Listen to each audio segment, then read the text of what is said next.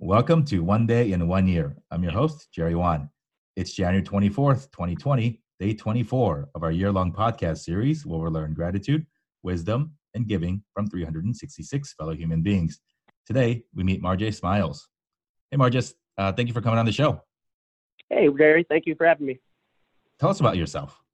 Hi, my name is Marjay Smiles. I am a proud father, a proud husband, a proud Ross MBA graduate, and I'm currently working at Ford Motor Company in marketing. Detroit has been your home all the way through? All the way, born and raised.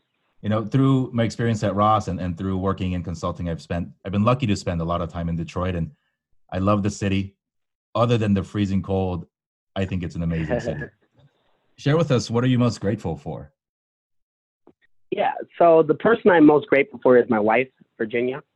2 months after we got married, I told her I was unsatisfied in my job and I wanted to quit. And so to my surprise, she was 100% supportive. So from 2017 to 2019, not only was she working 9 to 5 to support me through business school, but she was also working 5 to 9 to help support my daughter, myself, and everything else. So I'm very grateful for her because upon graduation, I was able to get the job I wanted. And I know without her, none of that would have been possible. It's very nice, man. We all need that support system for us to really do what we are meant to do, particularly when we have children and other responsibilities more than the job. So thanks for sharing that. What has been your greatest life lesson so far? Yeah, I think my greatest life lesson has been that qualifications are what you make of them. So if you think that you're not qualified for a job, be a part of an organization, be a part of a club, that's the constraints that you're putting on yourself. You can always learn and grow, and don't have anyone tell you no. Only you can tell yourself no. Love it. Is there an organization or cause that you'd like to pledge a day to in 2020? For sure. So as you mentioned earlier, I am a proud Detroiter through and through. So there's an awesome organization called Let's Detroit. It's an organization dedicated to attracting young talent to the city of Detroit.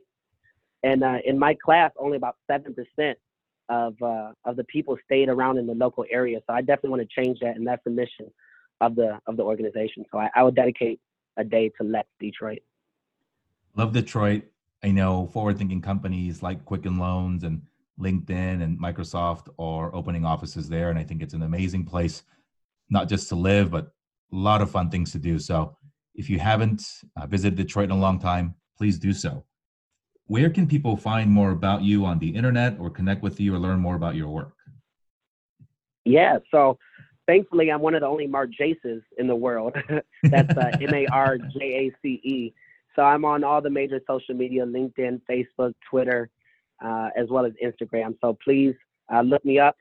Give me an ad on your respective social media, and I would love to chat.